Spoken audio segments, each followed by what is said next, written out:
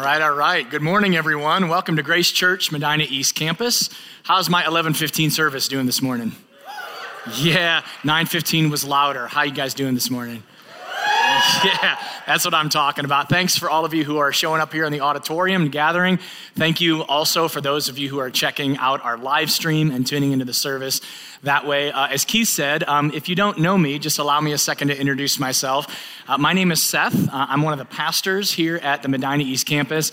And I just got to say, guys, I am just honored and privileged to be able to stand here this morning and to just share a little bit with you of what God has been teaching me out of the specific passage that we're going to be taking a look at today. There's a fly up here. That's kind of weird. That's random. Anyway, so, but something else that I just kind of want to say, just kind of from the bottom of my heart here, is that I love the opportunity, whether it's on live stream or even in this space, that we can get the chance to carve out some time within our week to connect together as a community of people. Maybe especially for those of us who are here right now, the opportunity that we get just to share life together is really compelling. It's awesome and it's exciting, and I hope you feel the same way too. But I think what's even maybe more beneficial and more encouraging for us is the reality that we don't just get a chance to be here together to connect with each other. The reality is that we have this tremendous opportunity here, like in the next hour that we're spending together. We have an opportunity to expose our hearts and our minds and open up our lives to the character of God, to who he is, and the kind of relationship that he wants to develop and build in and through us with him. You see, at the Medina East Campus, we may say it a lot, but we believe it. We so value the Word of God because we believe that every single time we open up the pages of Scripture, that God is speaking to us. He's communicating to us his heart, his mindset, his love for us, and his desire to fix what's broken in us so that we can live the kind of lives that he wants us to live. And so that is a really special thing. I'm just thankful that we get a chance to do that together and point ourselves back to God through his word as we do that this morning.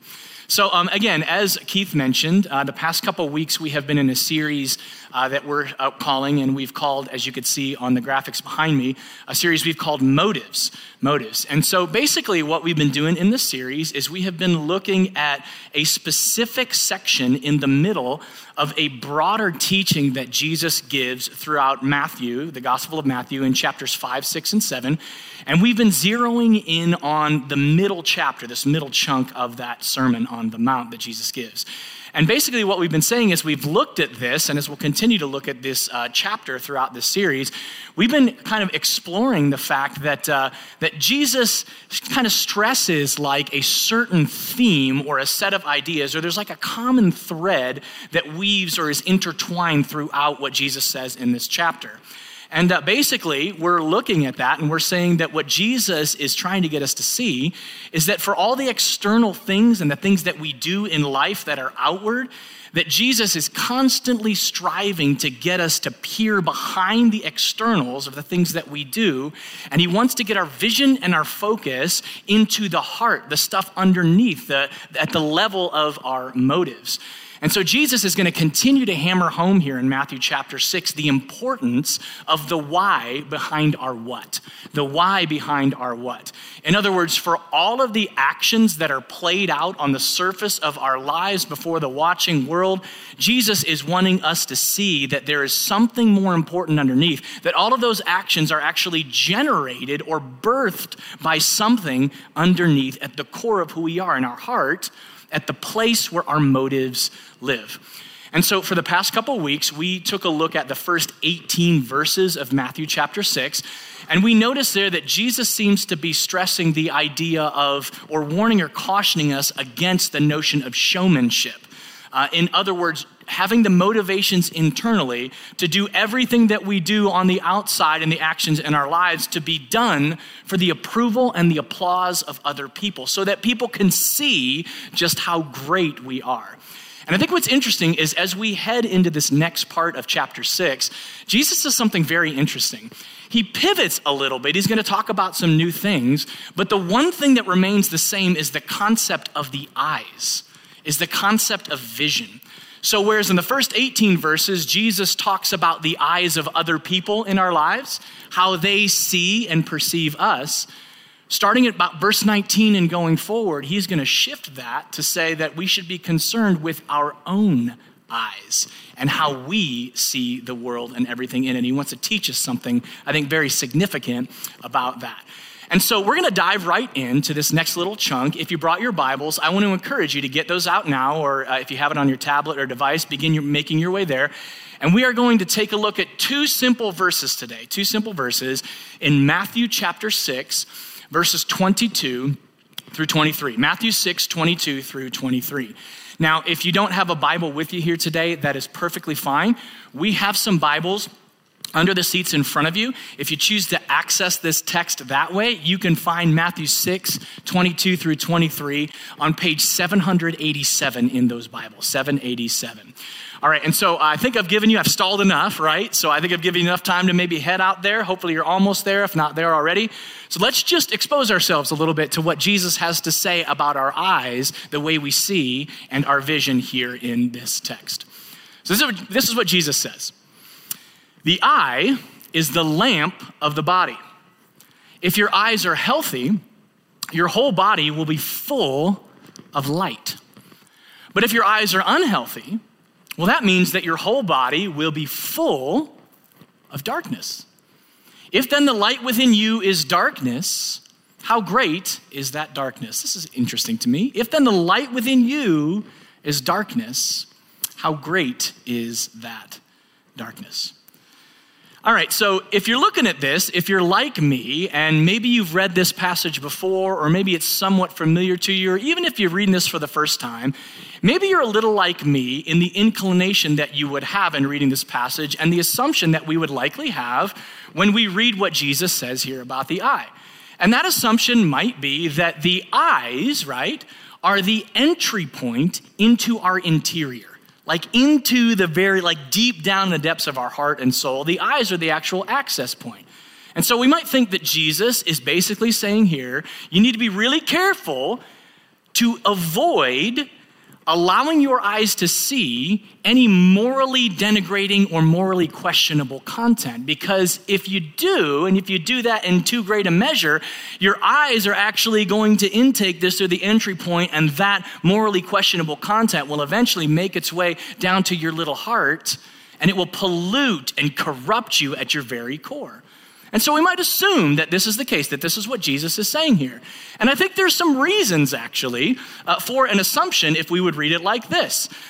Anybody in this room, has any of you grown up in children's church? Any of you grow up in the church? Yeah, I see a few hands. Some of you aren't raising your hands because you're embarrassed, right? No, but so back in the 1980s, we didn't call it Power Kids, which is really sweet and cool. That's a fun way to say it. We just had children's church or kids' church. I know maybe it sounds lame, but I was an 80s child, right? So I grew up in the church, and I remember being in children's church, and literally every time we would come across this passage, they would encourage us to learn or be taught or to be reminded of a very famous song within children's church. Anybody know what song I'm about to reference, right? That this passage, what it means, they taught us a song and that it meant this. And by the way, if you know it, you can sing along with me. It's going to be fun, right? What was the song? It was, "Be careful, little eyes, what you see." You got it. "Be careful, little eyes, what you see." I'm a conductor now. "For the Father of love is looking down in love." Pause. "So be careful, little eyes, what you see." Right? Boom, boom. Yeah, you got the clap at the end. That was pretty cool. None of the other services did that. You guys are the best. So, right? So, but that's the idea, isn't it? Be careful. Little eyes, what you see. Because if you take in too many questionable images, that's going to make its way down to your core, and you will be a now polluted person, right? It won't be good for you at the level of your core. And actually, we don't need to have grown up in children's church to kind of have these prevailing ideas. They're out there in our culture, and they come from this very passage, or at least that kind of reading of this very passage, right? How many of you have heard out there floating in the culture that the eyes are the what to the soul? Right. The eyes are the window to the soul. And so this way of looking at this passage, this approach, has been used to implore people to draw like the metaphorical shades over our eyes to prohibit letting in images that might denigrate us or pollute us spiritually. Like what this passage really means for us, or maybe we assume or have been taught, is that you shouldn't watch R-rated movies, right? Don't watch all that media stuff right nowadays. You shouldn't watch R-rated movies, or you ought to at least make sure you look away when you see something that is morally questionable or morally reprehensible. Now listen to me. I think that the idea of shielding our eyes from, or shielding them from polluting content, I think that is a very good thing. I actually think that's a very biblical thing. You will find plenty of passages in Scripture that speak to that very idea. I think doing that is a God-honoring thing because we want to keep ourselves, as Paul would say, pure and blameless on the day of Christ Jesus. We want that, right? But let me ask you, if you are actually going to look and read the eye is the lamp of the body, this may not be what Jesus is particularly saying in this passage, is it?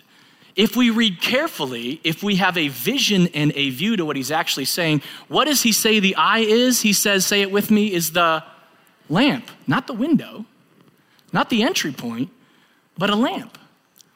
Now, quick pop quiz for everybody in the room, right? I think we're all going to get this right. What do lamps do? Right.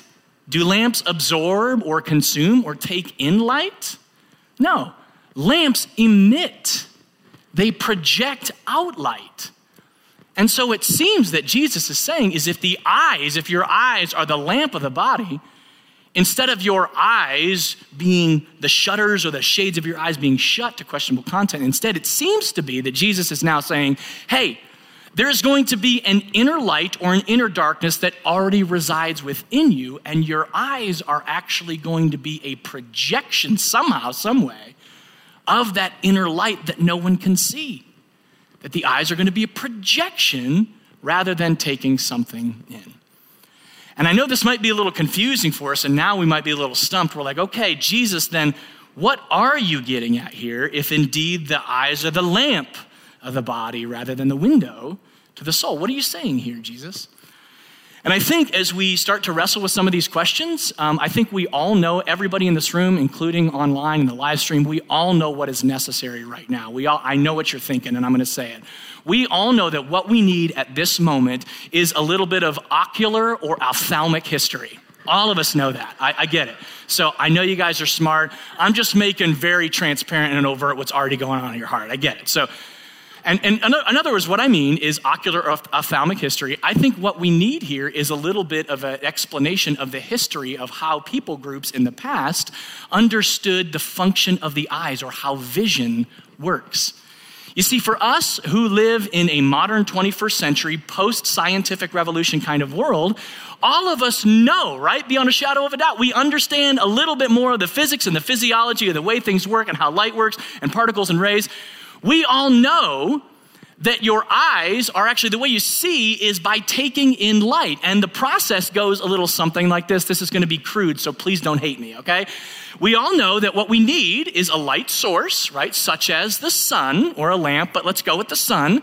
We all need a light source, right? And the light source, what does it do? It projects out light rays. The light rays hit on an object such as the pink frosted sprinkled donut from Dunkin' Donuts. I'm not being paid by Dunkin' Donuts, I just really like it, okay? But we all know that the light is going to come down, it's gonna hit off this object, this donut, it's gonna reflect off the donut, and then it is going to be received by the eyes. Boy, you talk about vision. Let's behold this for a moment, shall we? Dang. That's what they call special right there. So for those of you who don't know, this is our student ministries manager, Dan Miller. I had to get this. I don't know what compelled me to take this photo. It was at Bible camp. There was maybe something about his eyes that was drawing me in. I don't know. But so let's just put it this way. We have a student ministries manager who really cares about our kids and students because this was taken at Bible camp and Dan was willing to put glittery sparkles underneath his eyes. And he probably took about 2 weeks to wash all that out after Bible camp was done. So he loves our kids, right? But we get the process, right? That there's a light source that emits light, it bounces off an object, and then Dan receives in his eyes the reflected light rays so that he not only is able to see the object, but he's also to interpret the object and know exactly what to do with it, right? Which is eat it. That's what you do with a pink frosted sprinkled donut, right? But here's what's very interesting. This sort of crude way of understanding vision and sight is a relatively recent phenomenon and way of understanding things. Did you catch that? It's relatively recent. What you might not know is that for most of human history, light or sight was not understood as beams or particles or rays that come from a light source like the sun, bounce off and are received by the eyes. But actually, instead, it was believed that the eyes themselves were like balls of fire that would project out light onto the object that one would view, so that, again, the purpose would be for seeing with clarity so that Dan or anyone else who's viewing that object would know exactly what he was supposed to do with it. That's right. Most ancient people, it wasn't ubiquitous. Not everybody held this, but the majority opinion was that this was the way eyesight worked.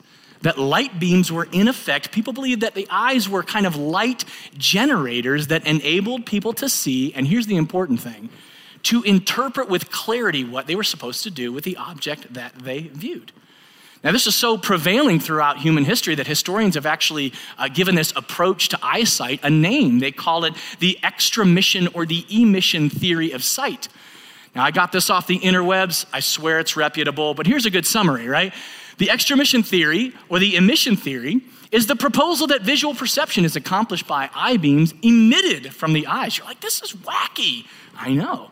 The fact that the eyes of some animals, now here's a case, right? Such as cats, think about it, would glow in the dark was provided as evidence of the theory, often described again as a fire that was projected from the eyes. You think that makes sense, right? In pitch black, you can see the eyes of cats. They interpret it as a fire. You and I know that it's the devil that's inside them, right? So we know. But this theory was so pervasive, it was held by some really smart and influential people throughout history. It was held by Plato, Euclid, Ptolemy in one variation or another, and Galen. This is really important, the last of whose theories of anatomy and physiology persisted well into the 1500s. Now, for you and me, we're looking at it, and again, we live in this post-scientific world, and we're like, that's ridiculous. We know so much better now. We know so much better about the way eyesight works, but here's the problem. Now we're starting to think about what Jesus says in Matthew 6:22 through 23. It seems like he presumes an extramission or an emission theory of sight. And so you're like, with what we know now, is Jesus wrong? Is Jesus wrong? And furthermore, and I think this is the really important question, if we were going to follow him and his teachings, does that mean that we have to buy into an extramission theory of eyesight like many of the ancients did? Is that what that means?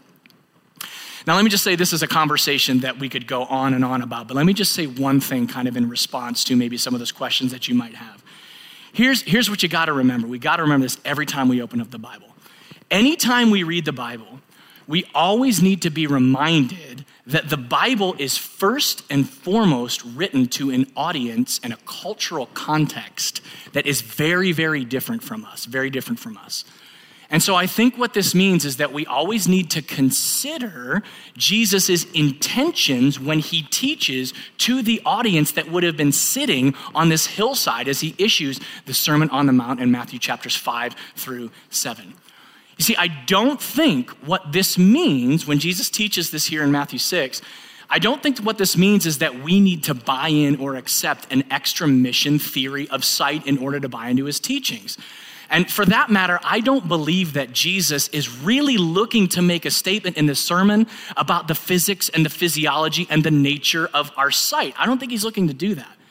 Instead, here's what I would like to invite you to see, is that there is a constant principle that's taught throughout Scripture that the God of the universe, in order to communicate to us, has always decided to bend down. He's always decided to come down to our level to meet us where we're at with what we know and how we understand. Theologians and scholars have called this idea the principle of divine accommodation. That God he loves us so much, guys. That God would bend down and accommodate where we're at to teach us something. And think about the genius of Jesus here and that heartbeat.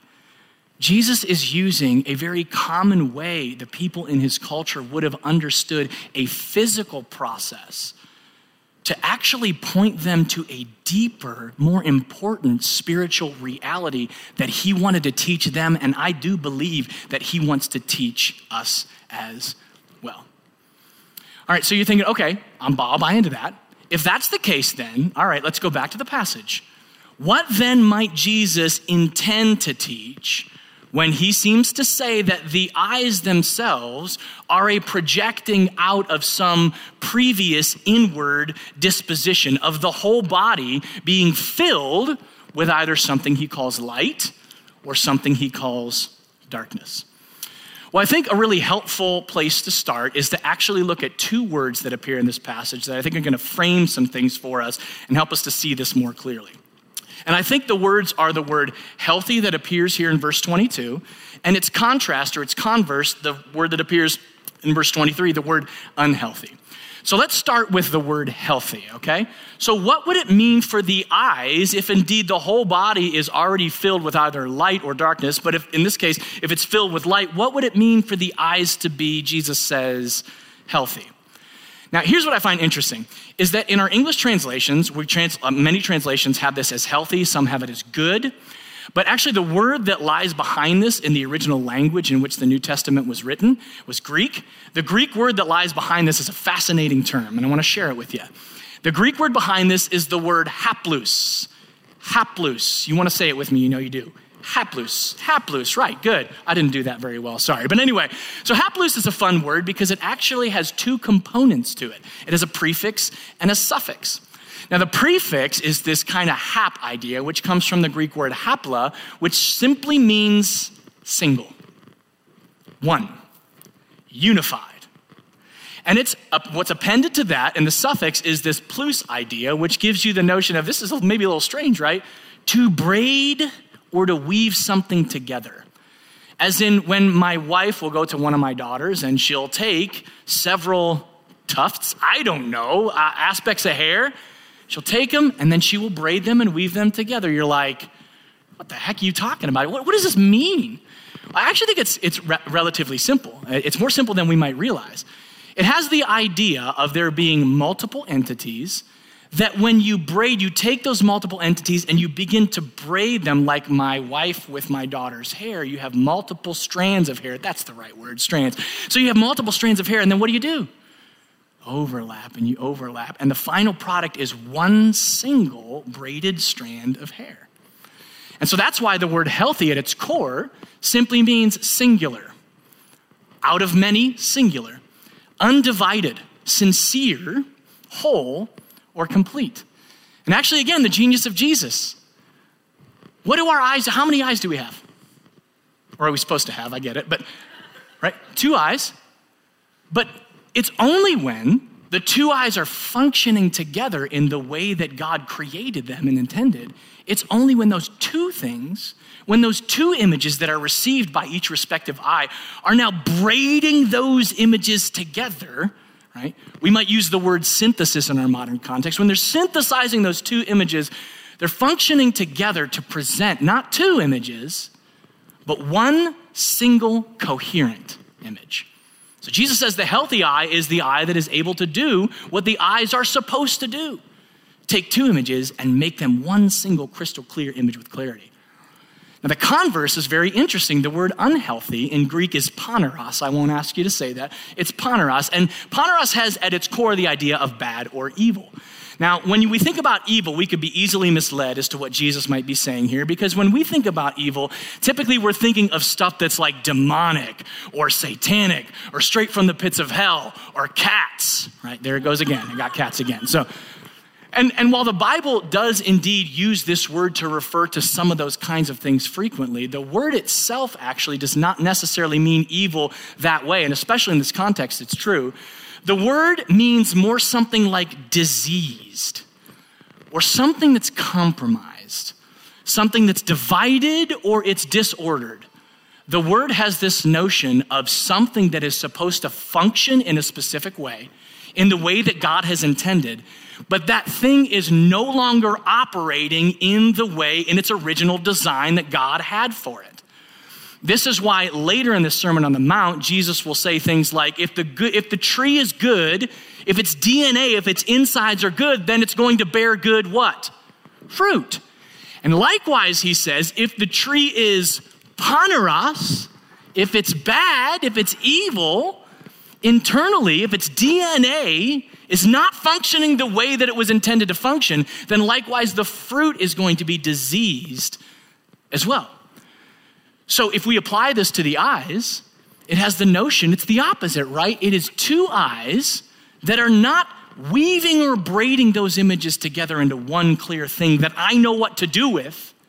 Instead, you have two eyes that are producing two images that compete with one another. Now, this idea of healthy versus unhealthy, as it's presented here by Jesus in this passage, has really hit home for me in a very unique and special way, probably in the last 5 or 6 years. And so, like you can see, for most of my life, I wear glasses or I've worn contacts in the past. And many of you, I can even see in the room, and some I can't because you're wearing contacts, many of you share this debilitating syndrome with me, right? It's like our cross to bear, right? And it's not just a cross to bear to not be able to focus our eyes or to like see blurry images or whatever. It's our cross to bear because we've had to endure, like back in middle school, middle schoolers calling us four eyes. Man, middle schoolers are ruthless, by the way. And maybe for some of you, you're like, that hurts because you're an adult and a middle schooler last week told you or called you four eyes. Nevertheless, that didn't happen to me at all. Like that didn't happen last week with a middle schooler, not at all. So now check this out. So for me, I've never really had a huge problem with the fact that I can't see well. Like everything is blurry. Like if I were to remove my glasses, it's so blurry I can't see you in the second row here. Like it's that bad. But it's kind of been a whatever, it is what it is sort of thing. It didn't bother me too much. That is until about 6 years ago. 6 years ago. I will never forget, I think I will forever have etched in my memory this certain scene that occurred to me 6 years ago. I will remember this for the rest of my life. And it's so vivid that I could see it. I was driving down I-77 south over there. I was about a mile north of the Route 18 Fairlawn exit. And I remember driving down so vividly and looking out, and suddenly, like all of a sudden out of nowhere, I thought, I'm seeing two images of everything side by side. Two images of everything. Like it was scary at first. And then I sort of was able to quell that or quench that. I had a few strategic blinks and I rubbed my eyes a little bit. And then eventually I was able to see one image again. And so after a little while, didn't think too much of it. But then the days went by and weeks went by, months did, years did. And I found myself it was increasingly difficult to get the muscles in my eye to be strong enough to produce a single image rather than two. And this is something that progressively got worse and worse and worse. So much so that I had touched base with an ophthalmologist, gotten some consultations there. And then actually this past February, my ophthalmologist referred me to somebody who is called a neurological ophthalmologist. So in other words, a brain and eyes guy, right? How do the brain and eyes function together? And so he's doing his evaluation. This guy's a very interesting cat. There it is again, third time's a charm. This guy's a very interesting guy, and he's doing his evaluation. He's doing the typical thing that you're like, one or two, and you're like, I'm so sick of this. So he does his evaluation. He's looking at me, and then finally, he's finished, obviously, because I could tell he was finished because he just rolls back in his chair, and he looks at me, and then he starts to give me his evaluation, and he just starts spewing all this Latin terminology at me that I have no idea what it means, right? And so after about 15 or 20 seconds of him spewing all this Latin information, he could see that my eyes were glazed over, pun intended. So my eyes were glazed over, and he just stopped dead in his tracks. He leaned forward, and he's like, look, I'm going to cut to the chase. I'm going to boil it down for you. Ready? Here's what's wrong with you. Ready? This is literally what he said. He's like, here's what's wrong with you. He paused, and he said, your brain cells suck. I kid you not. your brain cells suck. So I literally laughed out loud because what else do you do? I mean, here's a guy who's probably got multiple PhDs. He's working for the Cole Eye Institute at one of the most prestigious medical institutions in the entire world. And he leans forward and says, dude, your brain cells suck. And so then he proceeded to diagnose me with something called diplopia. Diplopia.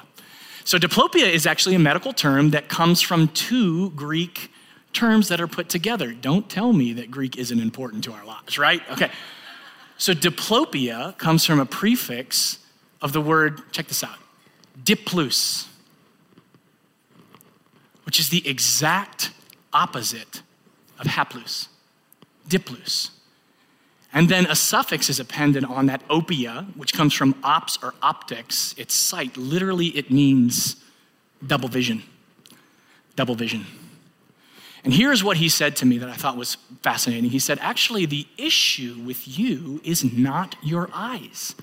The problem is manifesting itself in the way you're seeing. You're seeing two images rather than one. But the real issue is not with your eyes. It's actually with an internal organ that we cannot see.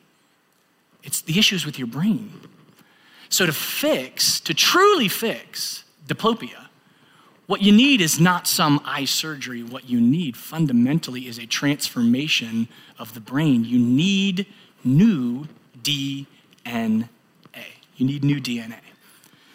Now listen, why do I tell you this? This is not a sob story, I promise. And if we want to talk about diplopia after service, I'd be glad to do that. But that's not the purpose. I want us to start seeing what Jesus is trying to say and what I think he's teaching me and hopefully teaching us in light of my story. You see, for all the concern that I've had about my issues with diplopia, let me just boil things down for you for a moment. Let me just quickly introduce you to the diplopia world if you don't struggle with this. Let's take a look at this image here.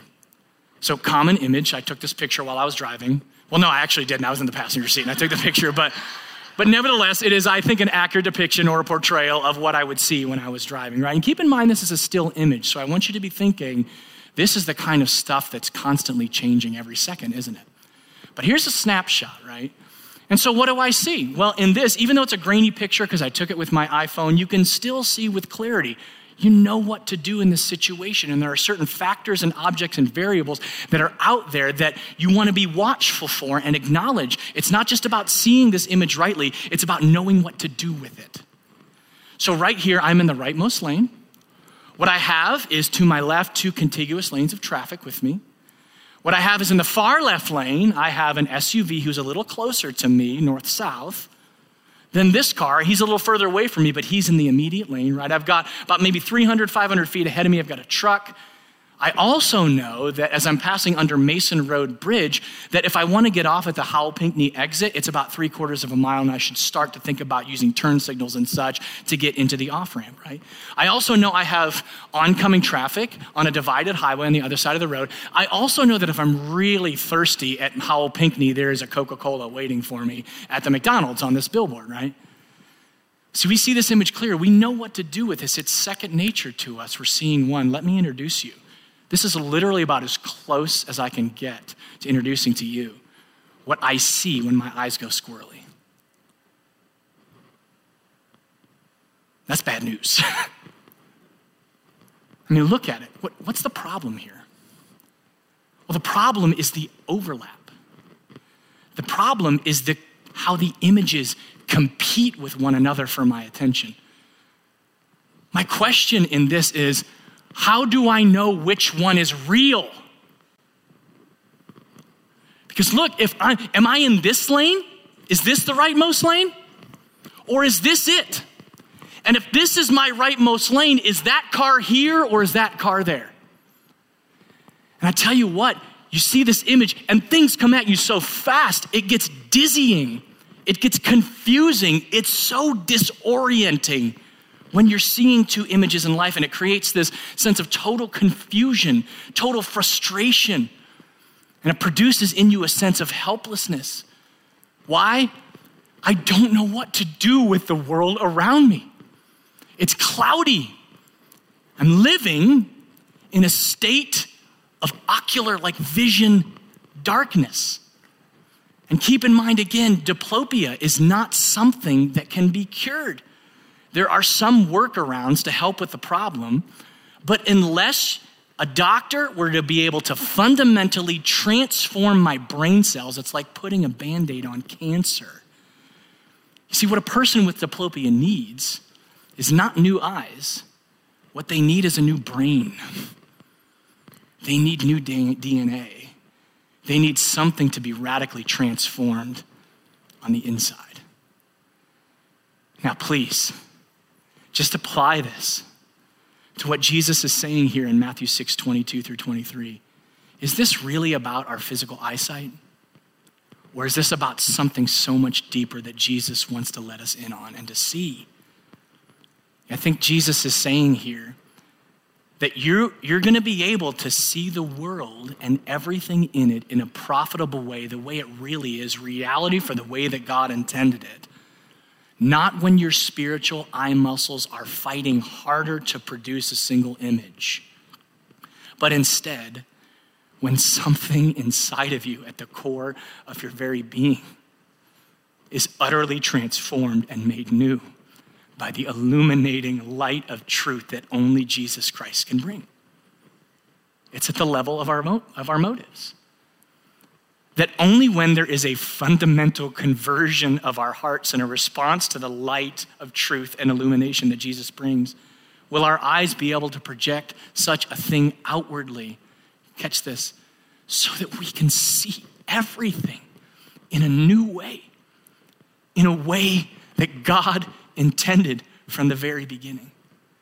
Here in Matthew 6:22, we have a Jesus who is yet again bypassing all the external ways of us trying to work harder in our own righteousness to get ourselves right with God and to fix what we all know is broken about us and our vision.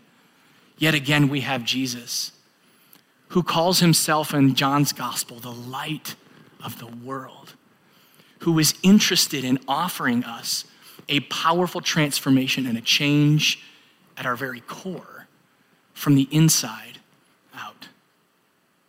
Jesus calls himself the light of the world.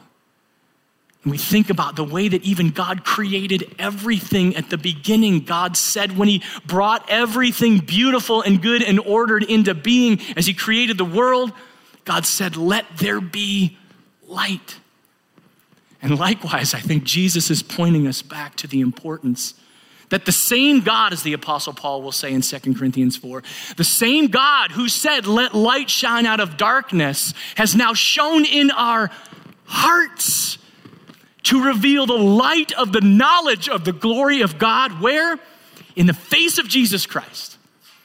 Jesus Christ alone offers us this inner light of transformation that then helps reorient our eyesight in profound ways, helping us see clearly the world around us, maybe for some of us for the very first time. So if this is the case, right? If that's what Jesus does, if that's what he's pointing us to, that we need his inner transformation before we can see rightly, that if we apprehend that, if we say yes to Jesus and we respond to him in faith, we might ask the question, okay, if he's giving me a new singular focus, a new vision, a new way of understanding reality, why might seeing so clearly and in that way, seeing singularly, why might that be so important for us? I think we all know this, is that having 20/20 vision, being able to see singularly and clearly, that's great. It's awesome to be able to see things for the way they truly are. But having 20/20 vision is actually useless if you're not taking the clarity of what you see and using it to interact with what's around you in good, right, and true ways. It's useless. See, after all, having clarity of sight is not just merely being able to make out images. Having clarity of sight is so that we can use that to understand and interpret our world, to perceive rightly how the world works, how it works, how we fit, and what we're supposed to do with the objects that are in front of us, like Dan with the donut, right? So what exactly then would the healthy eye produce or provide for us that would be so beneficial for us to have that healthy eye in the first place? What would that look like? Well, here again is the genius of Jesus. I think he's already given us an answer to that question. Why would we want to have proper sight? What are we looking at? How do we leverage it? I think Jesus has already said it. And then he'll reiterate it after Matthew 6:22 through 23. Guys, look at what Jesus has already said. Don't store up for yourselves, say it, treasures. Our money, our material possessions, our stuff, our resources, our time, our skills, everything that God has given us. He says, don't stockpile those things here on earth. Why? Well, there moths and vermin destroy. We know this, that the stuff around us is here today. It's gone tomorrow. It dissolves. It corrodes. It erodes. And where thieves break in and steal, here today, gone tomorrow. You can't take it with you. It's so easily pulled out from underneath. Jesus said, instead, store up, stockpile yourselves treasures in heaven, where there is enduring eternal life. Invest there with what you have in front of you now. Because there, moths and vermin, they can't touch that. There's no decay. There's no death. Thieves cannot break in and steal the great inheritance of new heavens and new earth that God desires for every one of us. Thieves cannot steal that away from you.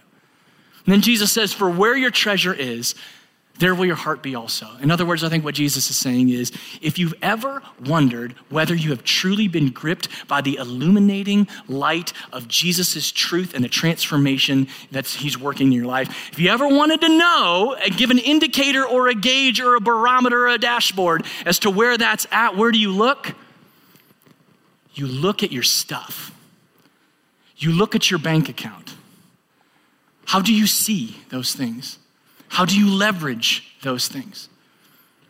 Jesus, after the teaching about the eye, then goes on to say, no one can serve two masters. It's like spiritual diplopia. Either you're going to hate the one and love the other, or you'll be devoted to the one and you're going to despise the other. Jesus says, guys, I'm just going to lay it out for you because I love you too much. You cannot serve God and money and possessions at the same time. You see, the healthy and the undivided eye is the one that looks at material and financial resources, all the stuff that we have access to in life, and it views those things as opportunities to be leveraged for God's glory and for the expansion of Jesus' good kingdom in the world that is pointing toward the treasures in heaven that will be here forever. You see, the unhealthy eye, in contrast, it looks at our stuff, it looks at our money, it has a false sense of security in those things, and it gets dizzy and it gets confused. It's filled with darkness. It sees double. The unhealthy eye assumes that every resource in front of it is, number one, earned by me. I did that. That's mine. Or is to be used exclusively for me. The evil eye, the unhealthy eye, is consumeristic, it's self-indulgent, it's stingy, it's self-absorbed, and ultimately it is these things because it is a division of our allegiances. You cannot serve God and money. But instead, the healthy eye, the eye that has already been illuminated by the light of the world, the truth of Jesus Christ, has been illuminated by that inner light of transformation. That eye is able to view every resource in front of it, number one, as not earned by me, but given by a generous God who would move heaven and earth and give his best resources, throw all his chips into the middle of the pile by sending his one and only son so that we might be free from the corrosion and the erosion of sin and death in our lives. God is so generous. And so the healthy eye looks at stuff in the same way because it's been transformed by that reality. It asks, Man, how can I leverage the stuff around me on Christ's behalf to not only glorify God, but to bring life and flourishing and blessing to other people to whom I have influence or with whom I have influence? And I love this. This is the main reason why so many Bible scholars and Bible interpreters have actually said that the best translation of the word healthy, haplous, that's found in Matthew 6:22, the best translation is with the word generous. The eye is the lamp of the body, something that's happened within you. If your eye is generous with what you have, that means that you have truly been gripped by the light of a generous God who loves you and has given everything for you.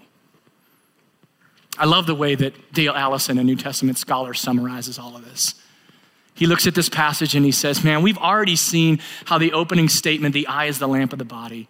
It makes perfect sense as a picturesque way of expressing a pre-modern theory of vision. And we have also been able to comprehend the second clause as a statement about the physical eye. But Matthew 6:22 through 23 undoubtedly has an ethical thrust. In other words, what action is good, right, and true, as its conclusion proves. One hears a proverbial statement first, which is taken to apply to the physical eye. But by the time the closing words ring out, one realizes that one has heard a statement about higher truths. So the listener is led to rethink the whole of what has been said. The eye is the lamp of the body now becomes a spiritual truth. One's moral, I would say inward disposition correlates with their religious state, that inward state that they have, with either darkness or light within. And when your eye is haplous, he says, when it's healthy, your whole body will be full of light. Now means this, please don't miss this, that singleness of purpose, one image, singleness of purpose or generosity. And what that first requires is inner light. And so as the band comes up and as we close things out, as we see maybe a little bit more clearly what I think really Jesus is driving at in this passage, we may ask ourselves, okay, how do you apply this, right, practically? When we walk out of these doors here today, what are we going to do differently? What things can I be thinking that will help me live out the truths that are maybe uncovered by Jesus here? Well, let me actually just start by saying what I don't think Jesus is saying here, or what is not a great application or way of thinking. See, I don't think Jesus looks at us with a wagging finger and a stare and says, your application, guys, is go be more generous. You need to be more generous. Like, buckle up, man, pull up your bootstraps. Give more to that philanthropic organization. If you haven't used that thing in your house for 2 weeks, you need to get rid of it right now. Or go sell all your possessions all the time. Or give a little bit of a greater percentage to the church. Listen, those all might be really great applications for you personally, but I don't think that is the immediate thing that Jesus wants us to grasp as we think about practicality in this. See, that would be absurd on so many levels, right?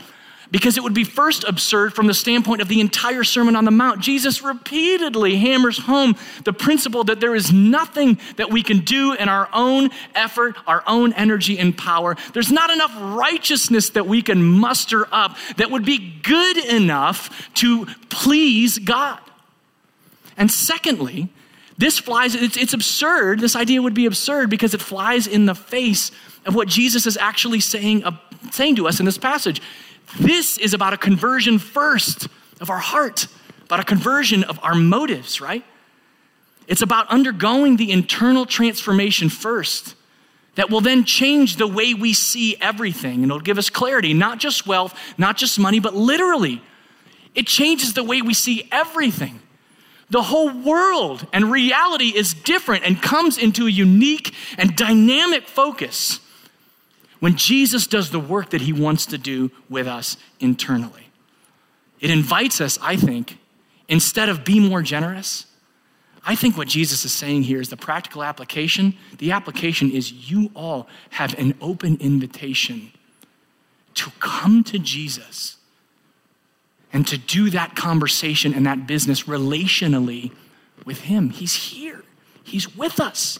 He's given his Holy Spirit so that we could interact with him on these things. That it's not some pastor on a stage who works for a church telling you should be more generous. That's absurd. But instead, it is an invitation to go to Jesus and ask him the right questions about your life personally.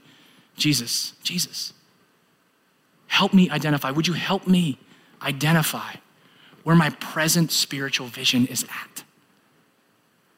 You can ask questions, Jesus, where am I tempted to see double in life? What around me might be competing for my allegiance that you want to rescue me from and heal me from and view very, very differently? And it's also an invitation for us to invite Jesus to either begin for the first time in our heart or accelerate the transformative work that's maybe already begun of continually changing us so that we can be a more generous people, not for the sake of being generous, but for the sake of more clearly and accurately reflecting in our lives and our conduct and the usage of our resources, the character and the love and the goodness of the one true God who has been generous with us. I think that's the bottom line. The eye is the lamp of the body. It's an indicator. It's an indicator. If your whole body is healthy, or if your eye is healthy, then your whole body is going to be full of light. And so I would implore us, even as the band sings and as we play here in a moment, man, do that work with the Holy Spirit. Do that work with Jesus. Invite him in. Allow the gentle and loving clarity of reality that he brings to grip your heart and convict you in the way that only he can. Let's pray together.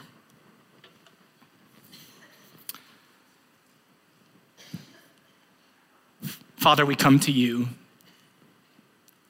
in light of the truth of what Jesus has shared with us here. And Father, we should probably first declare just how good you are, how generous you have been with us. That though we all, like sheep, go astray, that we're all dead in our sins, we're all hopeless without you. That it's in your very nature, it's who you are, to be loving and generous with us. So God, thank you. Give us a greater vision of just how generous and loving you are. Because we can't move and manufacture generosity to others unless we've been first by a greater panorama of the depth and the height and the breadth of your love for us. So Jesus, I'm asking, would you please, by your Spirit, for everyone in the room, would you just do that today? Would you just allow us to gaze upon your goodness and your generosity and marvel and praise and worship you in light of that? And Jesus, we're asking for those of us who are Christ followers in the room, we're just asking that you will do the work by your Spirit to help us see where maybe we've drifted away from the core inner light of your truth, and maybe we're starting to see double with the things that we have in life. Help us to come to you freely because we know we have access. And would you please convict our hearts as to where we need to make adjustments that will be consistent with the inner transformation that you're already working in us. Please help us with that. And Jesus, for those who aren't followers of you in this room, Jesus, I'm pleading with you. Would your Spirit work in their hearts to such a degree that they would realize that, man, there's nothing that can be done to bring the world into reality and truth apart from you rescuing them and gripping them. Jesus, I pray that your Spirit would be strong here and that each and every one of us would do that business with you and that we would respond to you accordingly. We love you. We're just so thankful that you're the generous God that you are. I pray all this in your name. Amen.